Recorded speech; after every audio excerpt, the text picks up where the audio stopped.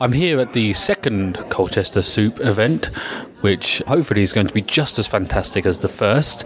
Just to remind you, Colchester Soup is an idea where they gather together some representatives of local charities and organisations doing great things in the local area, allow them to pitch, and if you're willing to pay £5 suggested donation, you can then choose to vote on which charity or organisation you think is the most deserving. And so at the end, all the votes are totted up, and whichever one gets the most votes gets the money that we have raised tonight. And as the name suggests, there is a selection of teas, coffees and homemade soups as well. The first event I attended was really fantastic. It was a great way to raise the profile of some local charities, and it was also a great networking session as well. Really inspiring to meet local organisations, local organisers and campaigners doing fantastic things, and really share experiences and share stories and find out what's happening on your doorstep. And you never know, you might get inspired to donate some of your time as well to some of these organisations. Thank you all for coming again. We've got three great people presenting to us tonight. They're all going to take their turn and they're going to stand here for 5 minutes and talk about what they do. They will be on a timer and they will hear this should they decide to go over. After that, they're going to get questions and answers. And you get to choose which of those three goes home with the money pot. Donations all go to the charities. We don't take any costs out at all. We just say, okay, we just have fun doing this, so we'll buy it. There you go. But mainly the charities are here, or causes, not all charities, I should correct myself. They're here to make sure that we in Colchester are aware of what's on our own doorstep. Some of them have got some really great ideas, and I really hope you'll back them. They're all going to get a good hearing from you anyway. So first up, it is over to Essex Feminist Collective, or Essex Fem Collective. And this is Elisa, who has... How many minutes do you want, Elisa? Well, I can probably do it in about 30 seconds because I'm not the person that was going to present to you.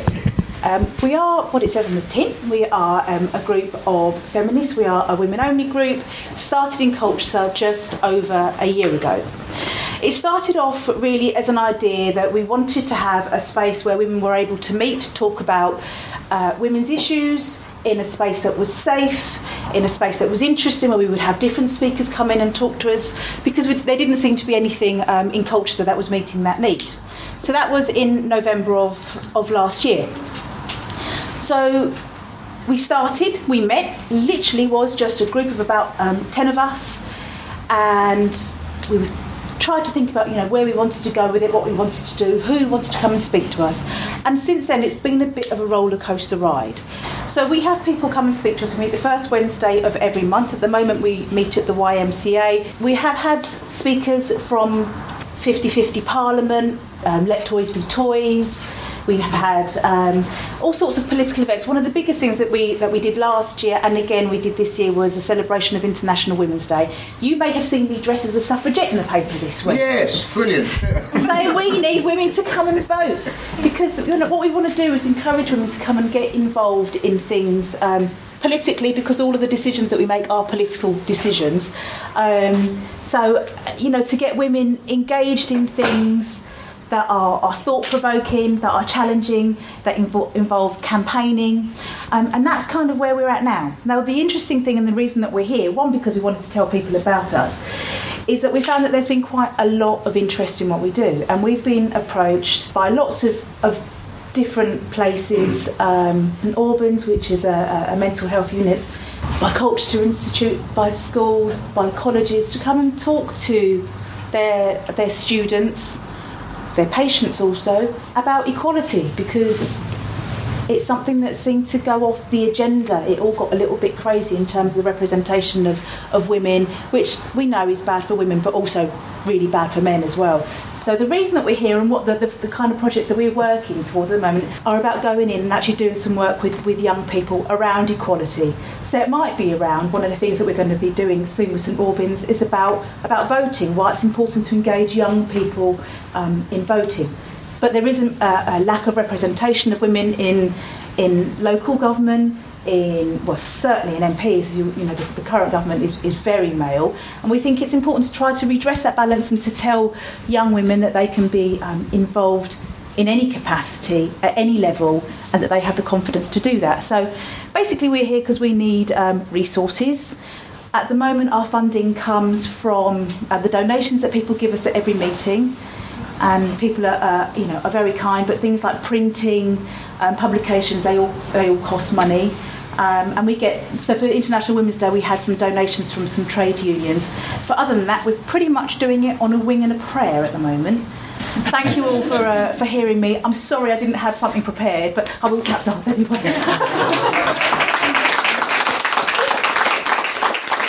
And next up we have Sandy from Castlegate Day Centre. Come down to talk to us about what they do and what they'd like to achieve. Thanks, Sandy.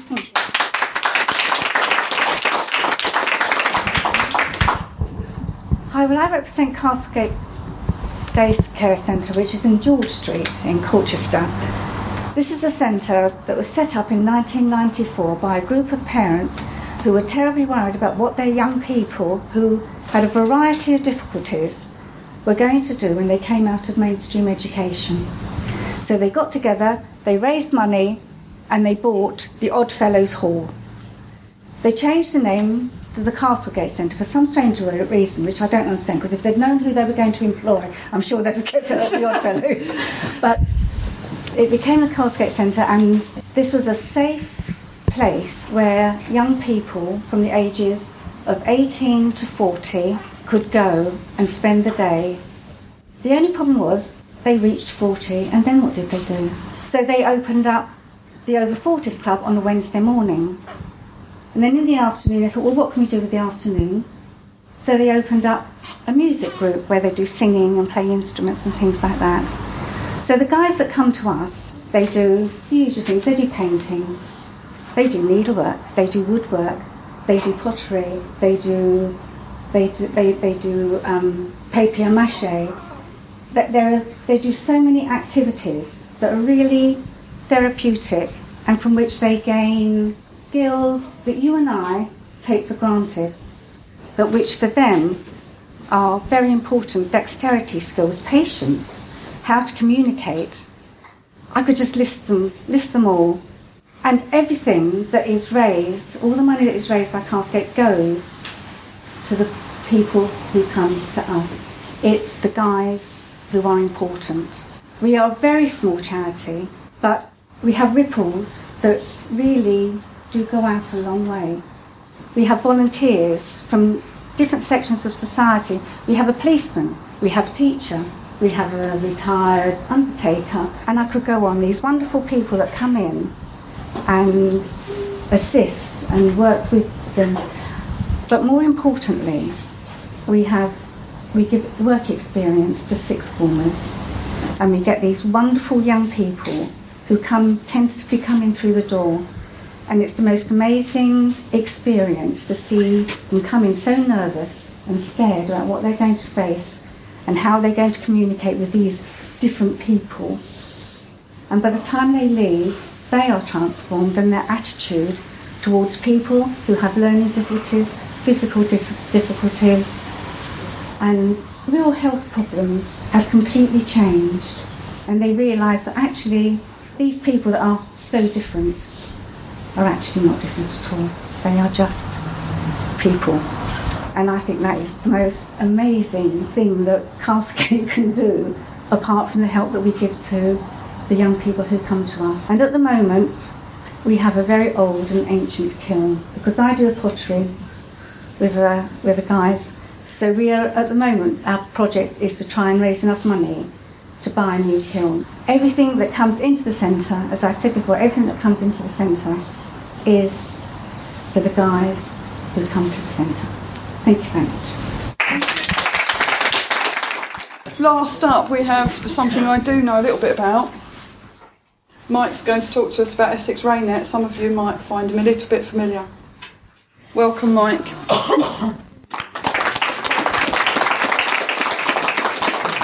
Good evening, everyone. My name's Mike. Back in 1953, we saw probably our worst disaster in this area. Huge floodings caused major disruption to this area. One of the problems we had at that time, identified after the event, was the lack of communication, not knowing the event was coming, not knowing these storms were about to hit. As a result of that, Essex Raynet, or Raynet, was set up as an organisation, and it's based around members who are licensed radio amateurs, or radio hams, as quite often they're known. As radio hams, we've all passed a level of competency in operating a radio equipment, so we all know how to operate one, we all know what to do with it, and that gives us certain privileges bestowed on us by the government to pass messages on behalf of other people. That's something that not many other licenses in the radio spectrum actually allow people to do. So really, what do we do with this skill that we have? Well, what we do is we use that in the community to help people. You probably are aware a number of fun runs that go on around the county. People are organising charity events to raise money, but they all require an awful lot of organisation, and part of that is knowing what's going on. So as radio amateurs, we're using our skill just to pass messages on their behalf, so that the events run safely, and should ever anything happen, we can get a message across and get assistance should that be required. So that's not really the only thing that we do. We have to do an awful lot of training. We keep our skills up to date. We do a lot of testing. Even today, we're out testing our communication abilities. We had someone down at the Essex Fire and Rescue Centre in Kelvedon, just down the road from here, and we're just testing to see how well we can communicate across the whole of the county, because this could be really important to us. So by using these skills, we can really help out, and it's an important skill, I think, as well, because back when I first started, many years ago, as a kind of geek, if you like, in radio, there was no internet, there was no mobile phones. So you might think that nowadays, with the advent of these wonderful technologies, we don't need Essex Raynet anymore. But I think actually we probably do. I think we're very reliant on these technologies, and if there was a disaster to happen, and to a degree they do still happen, there are problems that go on that probably don't reach mass media attention, but we are there to provide that sort of important link should the communication, the mobile networks either go down because of some malicious event, or widespread flooding, or possibly a lack of power or something like that. For that reason, actually, down the road in Kendring, not very far away, they have really taken on the importance of Essex Raynet, and we get invited now to their emergency planning meetings on a quarterly basis, because that's how much they know the importance of radio communication. Should anything happen in the county, they know how important it is to be able to summons help or pass messages around. What we really want to do is we want to expand on that network, and what we want to do is put an aerial up at the Colchester Western Homes Stadium, but that's going to cost nearly $2,000 for us to do that, and that's well beyond our budget. So what we'd really like to do is to use that money to help fund those ongoing projects. So that, hopefully, thank you, is the end of my talk. Sorry for waffling on too much.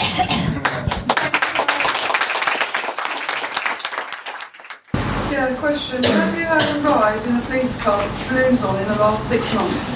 I did have a ride in the police car with balloons on in the last 6 months. We had, unfortunately, an incident where someone had used a radio, probably illegally, to report that there was an accident on the Army Ranges not far from here, we have to take these things incredibly seriously.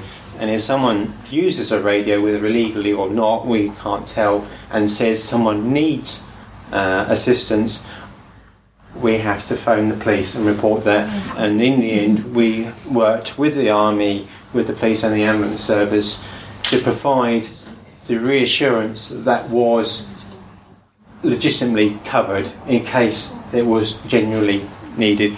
It turns out that it probably was a hoax, or we never found the person, but we had to we had to treat it seriously. I like that. And that meant flying around in the back of a police car at a very high speed. Thank you, Mike. Three very good contenders tonight, but the winners of £191.52 Castlegate Day Centre. Come on, lads.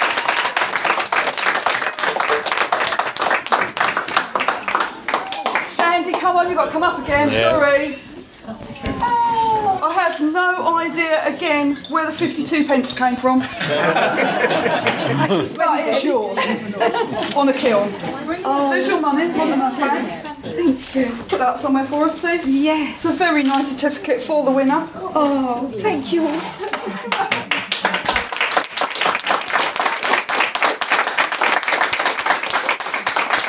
Southend Soup, come and pick a number for me, please.